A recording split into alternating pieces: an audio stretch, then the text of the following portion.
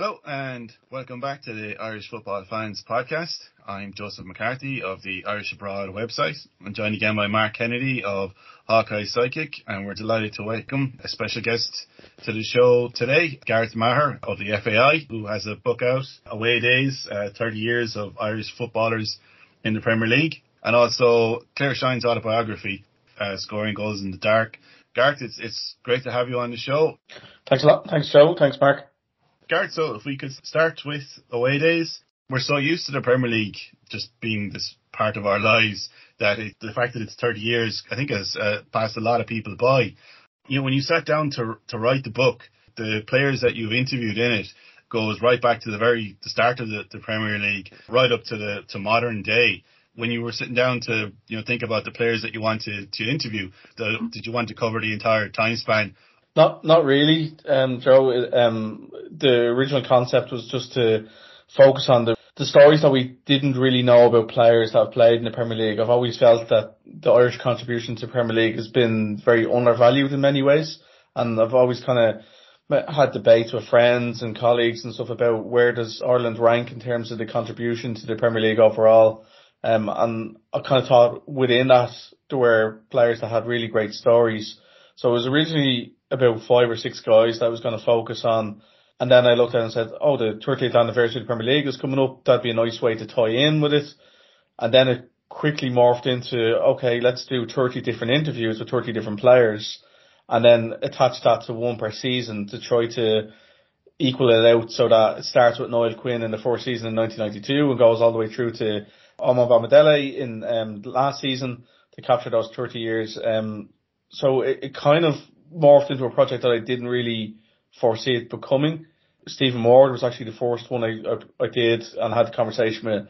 Spoke to loads of different people, reached out to different players, and the order of it wasn't planned in that way, but I think it worked out well in the way because, as I said, it's a guide for every season of 30 players, 30 different stories, 30 different seasons, and I think each of those has its own little element of surprise and mystique, I think. I think the flow of the interviews from each chapter, you do get a sense of the development of the competition. You know, right at the very beginning of it, it was still treated as the old First Division. It was still, a club ethos. And as you move into like the late 90s, into the 2000s and right up to the modern day, it's becoming much more professional. And I think that some of that club atmosphere might have been lost. I did read Shay Given's autobiography recently, and he was playing during that time. And as you get to the end of the book, at the end of as he's coming up to retirement, there is a sense that he misses what had been lost or what was part of the game when he first started out, when he was with Blackburn and with Newcastle. As you're talking to each of the players, did you notice any difference in how the interviews were going? I was thinking in terms of, as media training becomes part and parcel of coming through the academy at some of the major clubs, did you notice a difference between, say, how some of the modern players were responding in interviews compared to some of the older pros? Yeah, absolutely. And I think it's an interesting point. It's a bit of a catch-22 for me because I actually am a media officer in my day job. So, I'm possibly the gatekeeper rather than the poacher in many ways. And I was a journalist before, so I know both sides of it, and I know the mentality of players who do stay guarded at times. So it's interesting in the sense of someone like Niall Quinn or Ray Houghton from the very early years of the Premier League, who are kind of natural storytellers. And I think of that generation of Stuttgart 88 and Italia 90, USA 94, they've been on the circuit for basically the crux of their lives. They've had this second career where they've kind of retold these stories of those glory years of their careers. Loads of them working in the media as well. I think there's a natural amount of Irish guys that work in the media. Then you're going into the media training and as you say, Shay Given is kind of coming into that era. Richard Dunn, these kind of guys are a little bit more guarded. And then you come all the way through to the modern day where you have someone like Matt Doherty, who is the complete opposite to that, where there's no real filter with Matt in a very good, natural way. And I think his chapter is quite interesting because he's so honest about his self-assessment. He's so honest about his position in the Premier League as an Irishman. He openly admits that he felt he let Jose Mourinho down and they didn't perform to the level that he could have and things like that. So it's a really interesting way of looking at it in terms of how they open up and how they speak. And I think I've been quite fortunate with this book in that I had a lot of relationships with the guys and built up a natural level of trust with them. And that kind of carries through a little bit in terms of, footballers talk, like, this guy's okay to talk to, that sort of thing. But there are guys that I spoke to for the very first time in this book as well, someone like Gareth Farley, who really intelligent guy, gone on to have a really great second career after football, but really articulate about his footballing days as well. So it's a really interesting point, I think, about how they open up and how they speak to the media and let people in a little bit too. And I think that was really the whole purpose of this, is that there's no point in me rewriting something that's from a Wikipedia page or that they've said in their own autobiographies or that we already know a story, just retelling that for the sake of tabloid fodder. I think I wanted to kind of tell something a little bit different. And for me, the real interesting stories is like Keith O'Halloran or Alan Moore or Paddy McCarthy, these types of guys that have great experiences, but also maybe, something a bit different around Matt Doherty or Seamus Coleman too as well. You mentioned Gareth Farley there, and I think he's the most non-typical footballer you'll ever hear of. Just for anyone who doesn't know, after he retired from the game, he trained as a lawyer. He's now working with the FA, I believe. Very interesting character, very intelligent, and he'll always be remembered for the goal that kept Everton in the Premier League. You mentioned Alan Moore and Keith O'Halloran there, two players who went over to England very young, which obviously isn't going to be the case now after Brexit. What advice do you think these players could give, someone who's starting out in the game in Ireland here now, who has an ambition to play abroad? Do you think that their experiences of moving over to England at such a young age would translate to someone like, say, Carl Heffernan, who's, moved to Milan, or someone who wants to play elsewhere in the continent? Again, really interesting thing that's happened now with Brexit, that it's forced upon us. I think it's a really positive thing for the League of Ireland. And I think it's come at a really good time for the League of Ireland, because we now have a natural pathway for elite players with the youth structures, the underage leagues in the League of Ireland. And I think one of the things, certainly from an FAI perspective, but also from an Irish football perspective, is in order to strengthen our league, we need to have our best players playing in the league. And if that means that younger players are staying around a little bit longer to get their education, I think that helps. So they'll have something to fall back on. The failure rate, as we know in football, is astronomical. Like 98.5% of academy players do not make it into the first team setups in the Premier League clubs, which is incredible. Now, I say that's shifted now. We don't really have the 15, 16-year-olds going across. They're going across a little bit later. But if you look at someone like Dawson Devoy, who's left Bohemians to go to MK Dons, or Dara Burns at St. Pat's gone to the same club, they're good examples of kids who've built up a little bit of toughness by playing the League of Ireland. They've played men's football. They're not coming from underage football and going straight across into a U-team setup where they could get swallowed up and spat back out quite quickly. They're going as senior players who are ready for the challenge. Okay, that's League One level, and they need to rise up to the Premier League, but they have a better chance of doing that by playing at that level, I think. I think it's a positive thing for the players to have more time in the League of Ireland to develop. Also emotionally as well, by staying at home with their parents, their friends, because I think that's one of the things that maybe the old school way of the disconnect of sending a young boy away at 15, 16 years old, and there's always that element of like, will they make it? How are they homesick? All those elements, they're kind of eradicated now, and it does open the door, as you mentioned, to further afield, not just the Premier League, as you mentioned, Cal going to Italy, Kevin Zeffi going to Inter Milan, a couple of guys going to Germany, Belgium, Holland, and that's good, and that opens the door as well for different types of footballers. I think if you look at the League of Ireland, for example, we've had players who've gone across and had to fit into the mould of the competitive style of English football.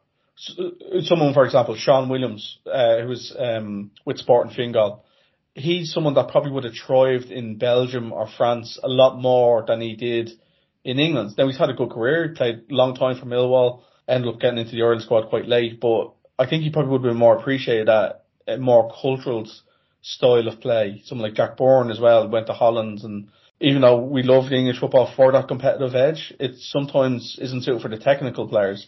And I think in the book, the perfect example of that for me would be Stephen McPhail, who was one of our most technical, gifted midfielders, real box-to-box player.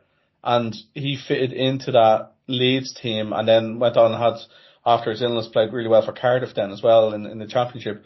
Stephen is someone who's really underrated, and he should have been really hailed as one of our better technical players, and I don't think he really has that reputation. And maybe that's partly because Stephen shuns the spotlight as well. He's that kind of shy character in that way, but I think sometimes when we look at going across to England, it was the be-all and end-all for such a long time, and the Premier League is still the place to get you, but the Brexit has maybe opened the door to somewhere else now. Stephen McPhail, I remember him playing in that Leeds team, and I always used to pick him or try to sign him on Championship Manager as it was at the time. I think, and this is just my recollection now, so I could be wrong, that Terry Venables said that if you wanted to play in centre midfield, he had to be a bit more of a physical player, that you had Roy Keane and Patrick Vieira dominating the Premier League at the time, and he wanted that kind of a player in his central midfield. And, well, that's not Stephen McPhail. That's not his game. He's the kind of player who probably plays in what we would now call the false nine position, sits in front of midfield behind the strikers and sprays balls around. And anyone who saw him play for Cardiff knows that, it was rare for him to miss a pass in a game. Having him in Ireland now and working with Shamrock Rovers and with the academy setup that they have there, I think that's a massive benefit. Shamrock Rovers are really successful at the moment, and all the focus is on the league success, playing in Europe, and rightly so. But I think something that's not mentioned as much is that it's also a very young team. It's a team that's been supplied by their academy. Gavin Bazunu is probably the most high profile of their academy graduates at the moment. But, Kevin Zeffy came through there, and with that pathway at 16 years old to England now closed off, the emergence of academies like what they have at Shamrock Rovers, it has to be seen as a positive. Yeah, absolutely. And I think it's a good point about Stephen. And he's been part of that axis with Stephen Bradley and Glenn Cronin as well. And interestingly, all central midfielders at their playing days, Glenn a little bit different to maybe Stephen and the two Stevens, Steve Bradley and Steve McPhail. They were more technically gifted. What Glenn was, and he'll admit this himself, much more of a breaker up of play type of player. Still very talented. Each of them had different experiences when they went across England. Stephen Bradley was lauded as the star pupil when he went to Arsenal. Stephen McPhail obviously came through the Leeds system at a time. There was a lot of Irish there. And as we just said, played that Leeds team that went on and done really well in the Champions League. And Glenn was at places like Chester that didn't really amount to much. He came back and had a really good League of Ireland career. But it's interesting that they're, as you say, teaching the next generation of Shamrock Rovers, and we have seen examples, as you have alluded to, of guys that have gone on and guys that are still coming through. Justin Verisage is another one that's already broken into the first team setup there, really exciting young player. And there've many more coming through, and you see Andy Lyons, who signed from Bowes, had a great season with them. He's gone off the Blackpool. But you'd be very confident that they'll fill the gap there with someone like Andy Gowan for next season with some of the players that are coming through their youth setup. I think that's quite exciting to have that. With Stephen McPhail, it's an interesting one you say that Terry Venables didn't think he fit in, because he did adapt his game, as I said. Like, he was more of a box-to-box midfielder, and in the book he talks about coming up against Roy Keane and how Roy kind of rattled him in one game and was testing him, and he had to kind of give it back straight back to him, which he did. But he also competed against people like David Batty and Eric Bakke and Olivier Dacour and people like that. And he held his own for a long time until really that Leeds team kind of fell apart for financial reasons. And then he kind of went on and sought a different chapter in his career. But I think that sort of resilience that Stephen showed is quite typical of a lot of the Irish players in the book, and a lot of Irish players that have made it into the Premier League. Over the course of the 30 seasons, 197 of them. That's gone up to 200 now this season with Gavin Bazunu, Conor Coventry and Joe Hodge. And I think that's quite incredible to have that amount of players for a small nation, when you consider other similar sized nations to us haven't had anywhere near that impact. Okay, proximity could be one thing, but I think sometimes we underestimate ourselves as a footballing nation. There's been a decline in the numbers of Irish players in the Premier League over the last few years. And I think this year, unfortunately, we are going to see a record low of Irish players, making Premier League appearances. On the other hand, there's quite a few young players who've been named in Premier League squads. Just this weekend we saw James Furlong and Andrew Moran named on the subs bench for Brighton. Joe Hodges made his debut for Wolves. Given what you see around with the underage setup in the national side, look, I don't think we're ever going to get back to the same kind of numbers we saw in the first few years of the Premier League. But do you think that we could start to challenge, say, the likes of France or Germany or Portugal in terms of numbers of players in the Premier League? I think we have to be optimistic about it, and I think we have to go back to look at the League of Ireland structure, that the players that will go through more than likely won't come through the youth system of the Premier League clubs. They'll probably more than likely come from League of Ireland clubs, I think, because they're grown men at that stage. They've got football behind them and they're proven at that level. The likes of Everton taking a chance on Seamus Coleman from Sligo Rovers, that's probably not really going to happen. That was a real gamble in many ways for them to do that, even though Seamus was quite clear at the time he was an up and coming player. He'd broken into the Ireland under-21s at the time as well. Seamus has just excelled, hasn't he? Just got over the course of his career, 13 seasons in, and he's still going, and he's won back his place now with Nathan Parsons' injury, and I think he's done incredibly well to hold on to that place. But I do accept that and acknowledge the dwindling numbers, but I think that will kind of come around. Sometimes these things can come in cycles as well. As you said, Andrew Moran and James Furlong on the bench. James is someone who I think has a real bright future. Left back, it's a very specialist position in many ways, and he's a very attack-minded left back. You've got people all around. Nathan Collins has established himself as a first-team regular. Gavin Bazunu as well at Southampton. And I think you look around and there's fellas knocking on that door. Evan Ferguson at Brighton too, who's I think not too far away from really getting a run of games there. They just gave him a long contract extension as well. So I do think there will be people that can break the mould. Maybe we won't have it to the extent that it once was at Manchester United or Arsenal, Liverpool, the top clubs. But I think we have to be optimistic about what the types of players that we can produce. I think some of the players that we have come through the underage system, Andrew Omobamidele is a good example of this.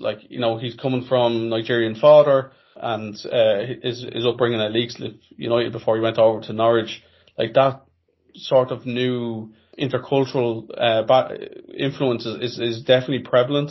Trent Connolly-Doherty at Liverpool, for example, is doing quite well. There's a lot of high hopes for him after his UEFA Youth League exploits of late. I think there's a lot of guys there that we should be ambitious about and hopeful for, that they can be the new generation. It may not come overnight, it may be a couple of years, but I think bit by bit we'll get through, and we just have to be confident in what we're doing in the League of Ireland to give them the right coaching, the right opportunities.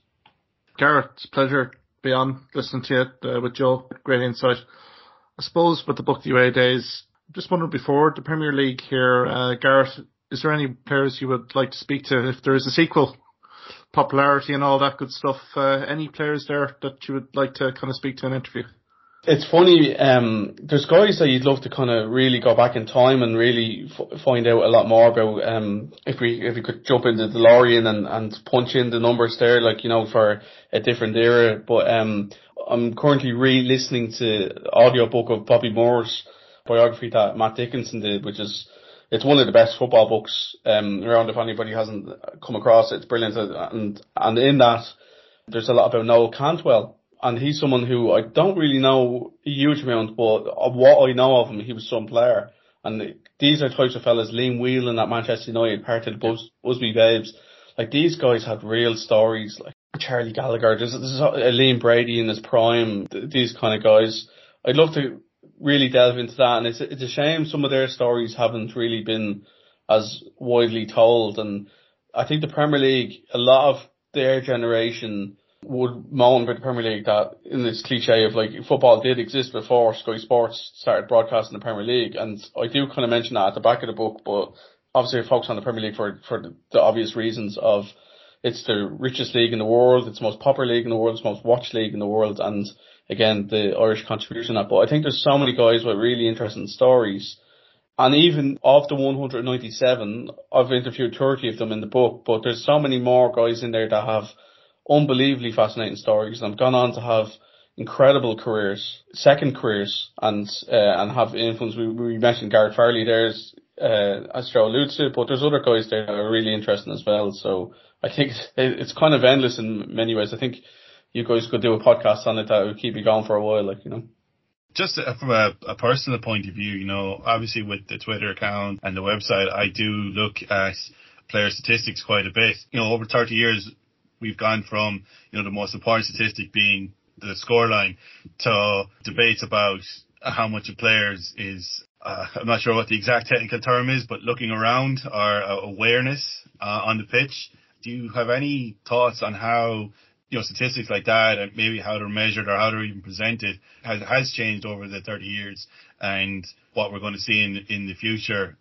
It's something I spoke a little bit about with Seamus Coleman in the chapter where he's talking about playing against Manchester City and how you have to adapt to playing against a team like that who are kind of in a very unique modern way they play, that every player moves different positions at times. Like we saw with Sheffield United where they had the overlapping centre backs, which kind of felt like a new thing. It seems every kind of 5 years or so there's a kind of tactical shift. It was way back in the day, it was, you know, left halves and wing backs and stuff like that, and inside forwards, and then like for such a long time seeing 4-4-2, and then, you know, then we had the Rigo Sacchi era and the Libero and all this kind of stuff. And then it's 4-3-3 or 4-2-3-1 or variations of that. But now it's Man City have kind of changed that in terms of positions. And I think one of the interesting things, we have all these different metrics, originally Pro Zone, and then we have White Scout and Stat Sports and all these different companies that can give you every single stat. But there's so many things that you just have to figure out in the middle of a game on the pitch, because whatever amount of prep you've done, things happens quite quickly on the spot and you have to react to it. And Seamus talks about that. So he's marking Kevin De Bruyne or he's marking, you know, Haaland or something like that. And do I step close to him? Do I step off? Do I give him space? Do I pass him on to another man? Do I cut off the space? Do I swivel on my hips to kind of close that couple of yards? There are all these things that a player has to learn over experience and have instinct and trust in themselves as well. So I think the metrics are really interesting and really helpful tool. One of the things I'm a little bit surprised that hasn't taken off in the Premier League, and I think this is definitely going to become much more prevalent, is position coaches. It happens a lot in other sports, and we do have it to an extent. You see a lot of people have now set-piece coaches, throw-in coaches at Liverpool, to the extent where these guys are now hot commodities, where Arsenal snapped up Brentford's set-piece coach last season. It's no longer players who are in demand now. It's these guys that can give you that extra little edge. And I think that's going to change a lot more, where you're going to have defence coaches, you're going to have forwards coaches, you're going to have individual, it could be down to full-back coaches and centre-back coaches. And you see it in the NFL, you see it in rugby. And I think this is going to be the next evolution of that, where you look at the bench now, the backroom staff has swelled so much over the years. You're dealing with probably a squad of really kind of 35 players, like considering the young players that be on the fringes as well. So the metrics and all the insights that you can get are really, really important. I still maintain the most important one is still pass completion. If you don't take care of the football, you're under pressure, so you're either guarding your own goal, you're either slowing play down, or you're quickening it up, or you're creating chances. So I think pass completion is still the most important for me. I always look at the centre midfield of a team. If you have a strong core centre midfield, you'll have a winning team. And it's interesting in the book with Glenn Whelan, who probably has an unfair rap in the Irish consciousness of football fans a little bit, maybe because he played a certain role within the Irish teams under Giovanni Trapattoni and Martin O'Neill. But he played almost 300 games for Stoke City, and he had a better pass completion rate than Paul Pogba, Mesut Ozil, Paul Scholes, Scott Parker, these types of fellas who are synonymous with passing. Now, you could argue and say he only passes sideways or backwards, but that was his role, and that's what he had to do. Like, we praise someone like Rodri in the Manchester City team now for doing exactly the same role, but maybe gets a little bit more credit because he bursts forward and gets a couple of goals. if Glenn burst forward, you would have heard Giovanni Trapattoni whistling at him, like, you know, so there was no chance he was going to allow get past the halfway line. So I think sometimes we can overlook those players because they don't have the right image or the right reputation. I think Glenn deserves a lot more credit. And again, I go back to that pass completion rate, quite phenomenal what he achieved over the period of time that he did with Stoke. Yeah, I've been following Glenn's career, like, since he was in the academy setup at Man City, because I'm a City fan, and there was a few other Irish lads there at the same time, Stephen Elliott and Paddy McCarthy, both of whom were interviewed in the book, and Willow Flood was there at the same time, Brian Murphy in goals. I agree with you that Glenn Whelan, you know, he takes a lot of flack from Irish fans, and he gets blamed a lot, but he was always a player that I watched, and he had a very specific role, and he did it very well, and he did it for two different managers at international level. He did it for 300 plus games for Stoke, and it seemed that every season Tony Pulis had signed a midfielder, and everyone said, well, that's Glenn Whelan gone. And then 12 months later, Whelan is still there, and the newly signed midfielder is on the bench. Okay, I'm not going to compare him to Xavi or Rodri, but the player that he most reminded me of in that role was Neil Lennon at Celtic when Martin O'Neill signed him. He signed him to play a very specific role in front of the back three, linking up with midfield. And he got a lot of flack from Celtic fans for not scoring enough, for not getting forward enough, for maybe not justifying his fee. But when he wasn't there, if he wasn't in the starting 11, if he was injured or suspended, you kind of notice what he did a lot more, because there would be an incident where an opposition player would break through or a pass would go awry and suddenly the defence is under pressure. And you think, you know what? Neil Lennon would have stopped that. Now, like I say, goalkeepers tend to get over-criticised for conceding goals because, you know, that's the focus is on them when a team does concede. An opposition player broke through, or when, as I say, when a ball maybe put a lot of pressure on the Irish defence, Glenn Whelan was the one who was blamed. But I don't know if he's officially retired from the national side or if he's just not being called into the squad anymore. You do kind of notice those holes, and there hasn't really been a player to replace him to perform that role. You know, he played more than 200 times in the Premier League, and to do that, you don't play that many games, you know, in the Premier League if you're an average or if you're a bad player. You do it because you're a very good player, and I think Glenn Whelan is a very good player. Yeah, I definitely agree, and it's interesting on Man City team, as you said, those guys, it was a shame Kevin Keegan was under pressure to find they didn't give more of them an opportunity. Stephen Paisley was also there, and then coming later on the fringes, Kieran Westwood, who eventually then declared for us, and also Stephen Earle then came a couple of seasons later then as well. They really could have been one of those Irish teams if they all made the grade. They all went separate ways. I think Glenn is typical of that, what I was mentioning about Steve McPhail earlier, about that he had to adapt his game at underage level when he was coming through Man City, and then when he signed for Sheffield Wednesday, Glenn was a box-to-box player. And, you know, anybody who's followed Glenn's later career, you'd say that he's a box-to-box player. They're like, no, he was only in front of the back four, but that was the role that he had to play with.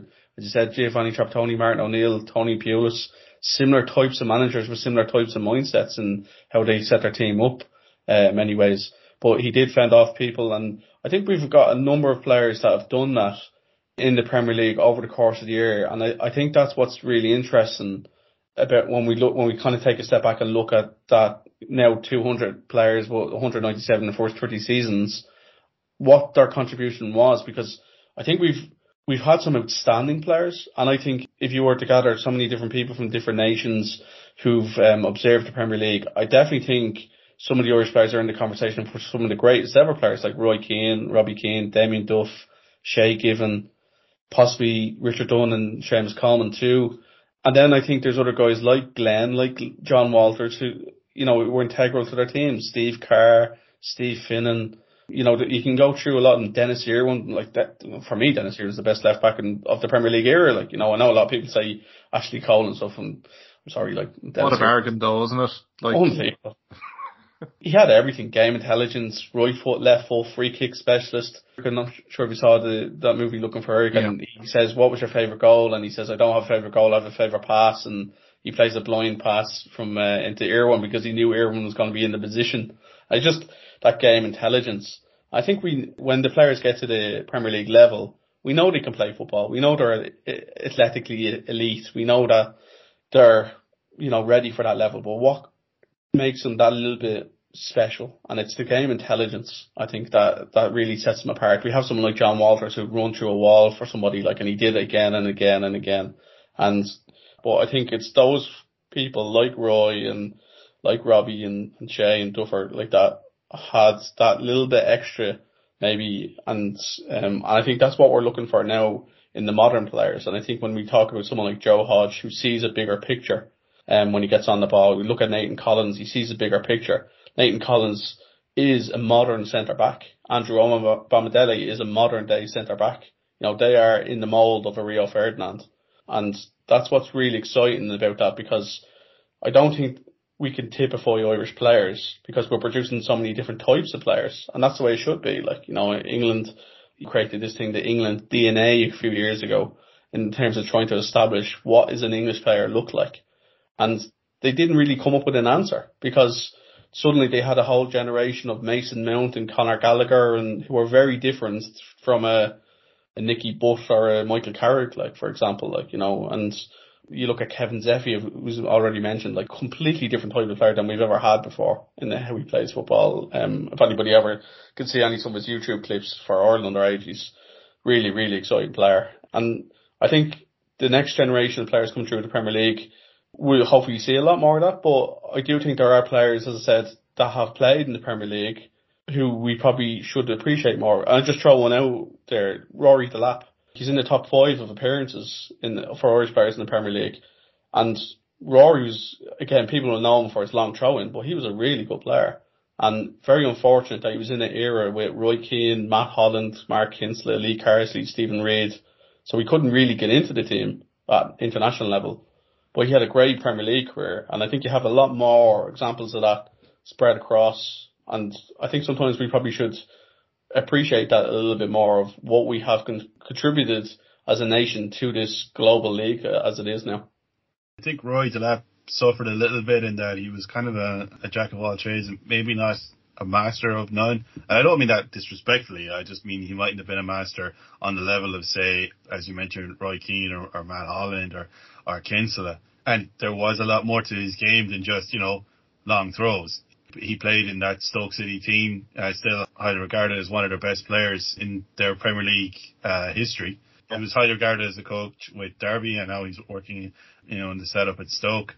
And if we had a player like that available to us at the moment, a player with that kind of Premier League experience, he'd be the first name on the team sheet. Yeah, absolutely. And I think the book maybe can remind people of some of these guys, like Alan Moore, for example. Alan Moore was in that Middlesbrough team that had Ravanelli and Janino and stuff. Alan had a good few injuries, but if people remember, Alan was actually accepted by someone like Ravanelli because he was so technically gifted. And he also had that toughness from him, maybe from his Finglas background, I don't know. But Alan was incredibly clever football brain, and that will give you a yard of pace or put you in a position quicker than anything, really, if you can, foresee something or move into a position before somebody. If someone like Fabrizio Ravanelli, who's playing the Champions League with Juventus and comes to Middlesbrough, and then he wants to play with Alan Moore, I think that says a lot about Alan Moore, and where he fit in. And we've had other guys on the other end of the spectrum who've just had good careers because they've grafted it out and they've showed resilience. Someone like Stephen Ward, who was a forward at Bohemians, went across, got transformed into a left back, played 50 times for Ireland at left back. Kudos to Stephen for what he's done, what he did in his career. He's just recently retired, super guy, and really deserves any plaudits that he gets for sticking it out. Played in 2 European Championships for Ireland, and I think we have a good mix of people like that. But again, I still think that over the course of the Premier League era, we've had people who have been really integral to their teams. I think if you look at the 2002 World Cup squad, I think there's something like 5 or 6 of those players were Premier League captains at the time. If you look at Kenny Cunningham, yep. Matt Holland, Roy Keane, Steve Staunton, I'm sure I'm missing a couple, but like I remember looking at the James, time. I think, would have been captain of Kingsley Charter as around that well, time. yeah. Charlton, yeah. Yeah, so it's quite incredible number. Okay, they're not all Manchester Uniteds and Liverpool's, but it doesn't really matter. They're still Premier League clubs, like, you know, and these guys are selected to be the leaders of these clubs. I think that's quite significant. And I think after that World Cup, I think we had a genuine case to say that we had possibly four of the best players in the world at that time. It maybe in the top 50 of the world. Roy Keane, Robbie Keane, Shay Given and Damien Duff. Like, I think they were all around kind of their kind of prime at that stage. And will we get back to there? Yeah, hopefully we will. But like, let's embrace what we did have as well. And I think I'd like to think the book recognises that in some ways. Just give a mention to Claire Shine's book. In terms of the experience of writing that book, I mean, an awful lot of topics uncovered in that book. Claire comes across an amazing, inspirational person here to tell her story in such a frank and honest way. I met Claire first time I worked with the women's under-19s in 2014. We went to the European Championships. We got to the semi-finals that year under Dave Connell, and Claire was the lead striker. She scored in the opening game against Spain, 1-0 win. And Claire was part of that team, incredibly talented team. Katie McCabe, Sarah Rowe, Megan Connolly, Savannah McCarthy, Chloe Mustaki, Kiva Keenan. I think there's something like 9 have gone on to win senior caps. But Claire, for me, I always viewed Claire as the most natural goal scorer that we've had since Olivia O'Toole. And that's high praise, because Olivia was some player. Like, obviously she's our record goal scorer of all time, but I think Claire naturally is just so gifted as a player. So I kind of knew her through the years, and then she contacted me, I think it was at the end of 2019, and said she was interested in telling her story of going through things. She'd attempted suicide, and she was going through a really difficult time with depression and drinking and stuff, and she'd come through it at that period of time, wanted to talk about it. So I said, you know, have a think about over Christmas, because once you come out and talk publicly about this will kind of open the door, and you can't kind of put it back in the bottle. It's kind of, once you come out there with that, it's a quite a big thing. So she came back to me in the January and said, look, I definitely want to do it. So we've done a couple of media interviews, and Claire spoke so well, and we've done a few different bits and pieces. And then Claire brought back into the Ireland setup. I was working with the Ireland team then, the women's national team at the time, and she was in great form. She started away, our first competitive start away to Montenegro. And then during that camp, COVID hit, and it was the worst thing for Claire. She went in a downward spiral. She was playing for Glasgow City at the time, and kind of relapsed, and she attempted again, second time on her life, and went missing, and there was a national search in Scotland to find her. And it took her a lot to come through that. I always thought there was a lot more to Claire's story when we done the first stuff, and then when the second thing happened, we had a conversation, and Claire basically said during the recovery process there was no books or materials that she could turn to for inspiration from a female sports star that had been through something similar, and basically said, okay, well, let's write a book about it. Like, let's be that person that can inspire young girls to talk about these taboo subjects of isolation, depression, and peer pressure, and alcohol and drug abuse. Very tough topics to tackle. Claire was so open about it. Quite cathartic for her, I think, the process maybe, but pleasure to work with. And I think the book, Scoring Goals in the Dark, which came out in June, got longlisted for the William Hill Sports Book of the Year, which was great recognition.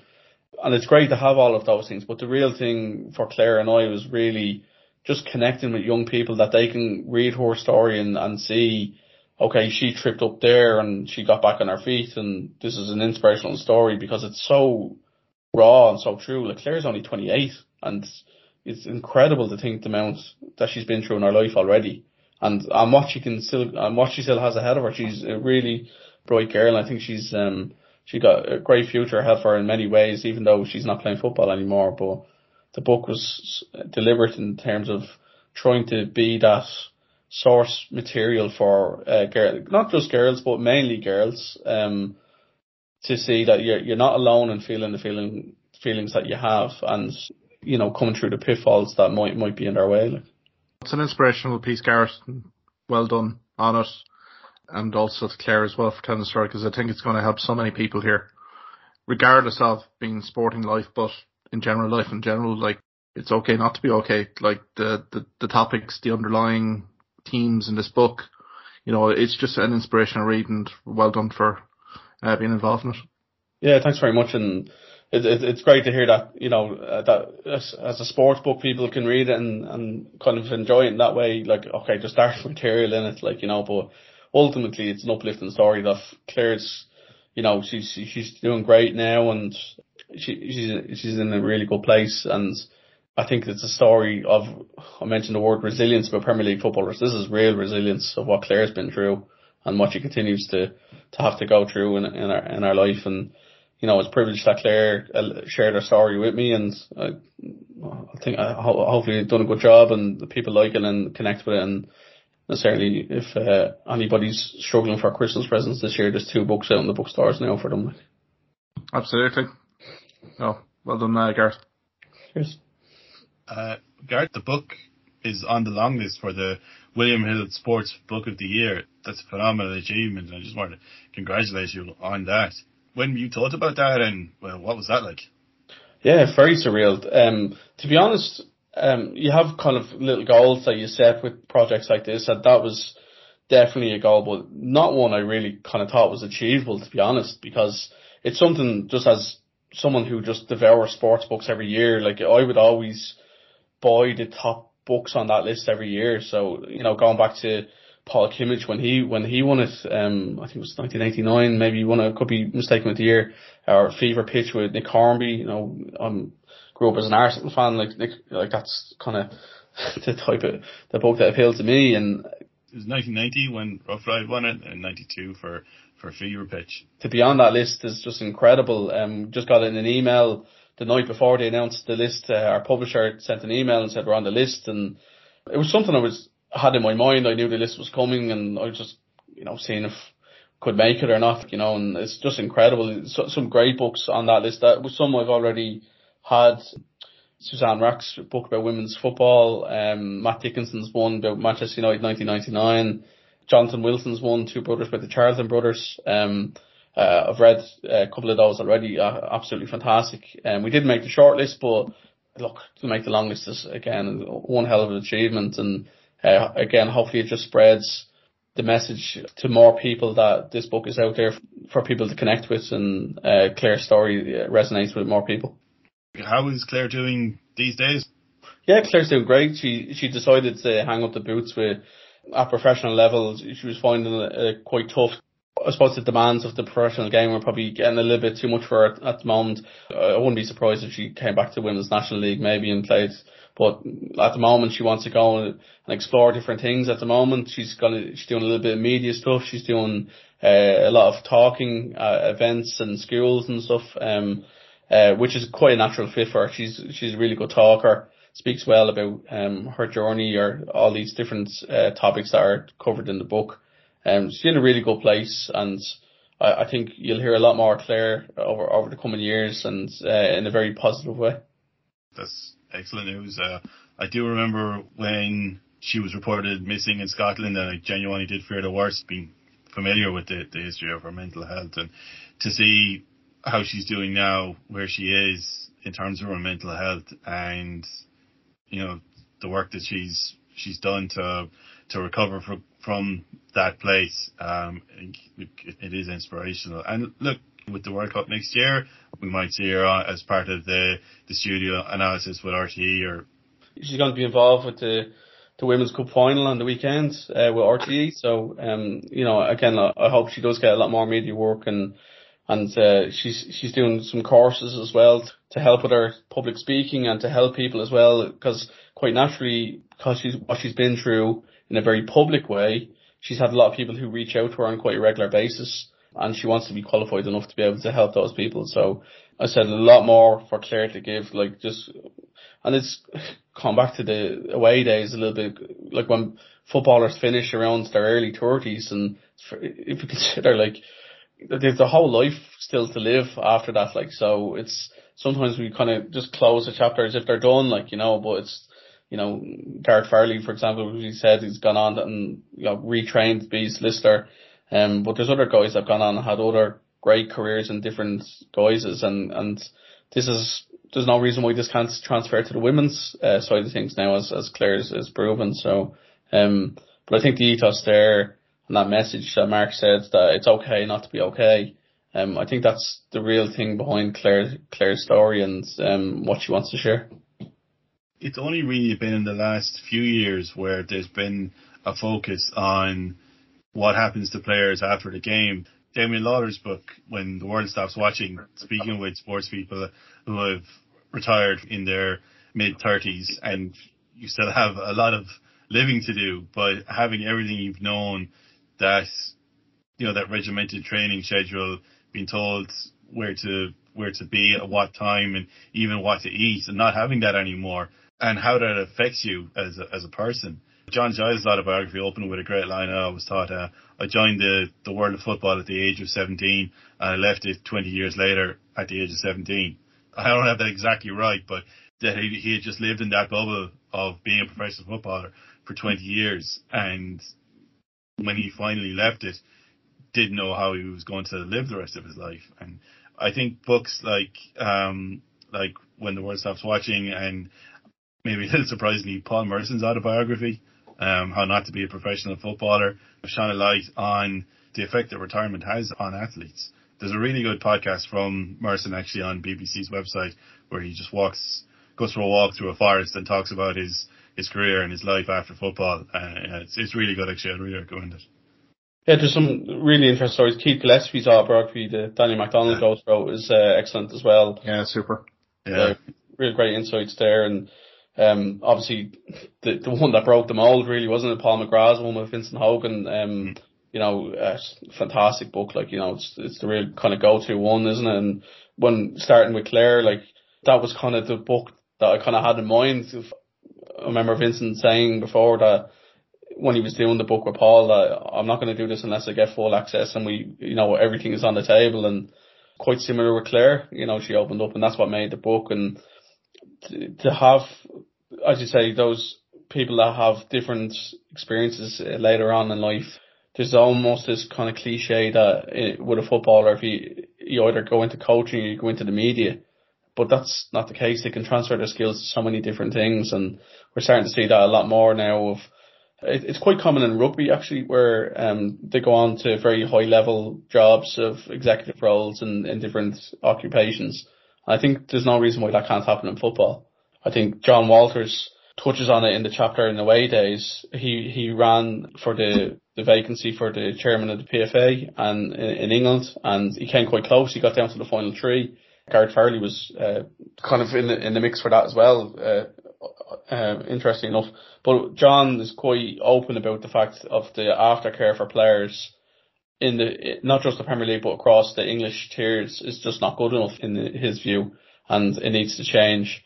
I think there's a responsibility to an extent on the Premier League and the clubs, but also on the individual. As you say, they live in this bubble where they're pampered a lot of times at the top level. And I think if you look at American sports and how quickly people go bankrupt and divorces and get involved in betting, gambling and stuff like that, and you do see it somewhat in England. We've obviously had a lot of high profile cases in terms of Paul Gascoigne or Kenny Sampson, Paul Merson, as you mentioned, but there has to be more responsibility given back to the players, I think, of taking ownership of their own stuff, and I do think that is happening a little bit more now, even though that the players don't want for anything, which they shouldn't in many ways. Their focus should be just focusing on the game. The days of someone filling out their passport or booking a dentist appointment, I'm not sure they really exist anymore. I want to thank Gareth for joining us on the podcast. The discussion on the two books, Away Days and Scoring Goals in the Dark, was absolutely fascinating. Oh, pleasure, Gareth. With Halloween just behind us, and some places already have their lights up for Christmas. If we know someone who enjoys sports books, I would recommend both of them. If you want to contact Gareth, you can reach him on Twitter at Gareth Maher, You can follow Mark at Hawkeye Psychic, or you can reach out to me at Irish_abroad. Gareth, once again, thank you very much for coming on the episode. It's been an absolute pleasure. Take care, everyone, and we'll talk to you soon.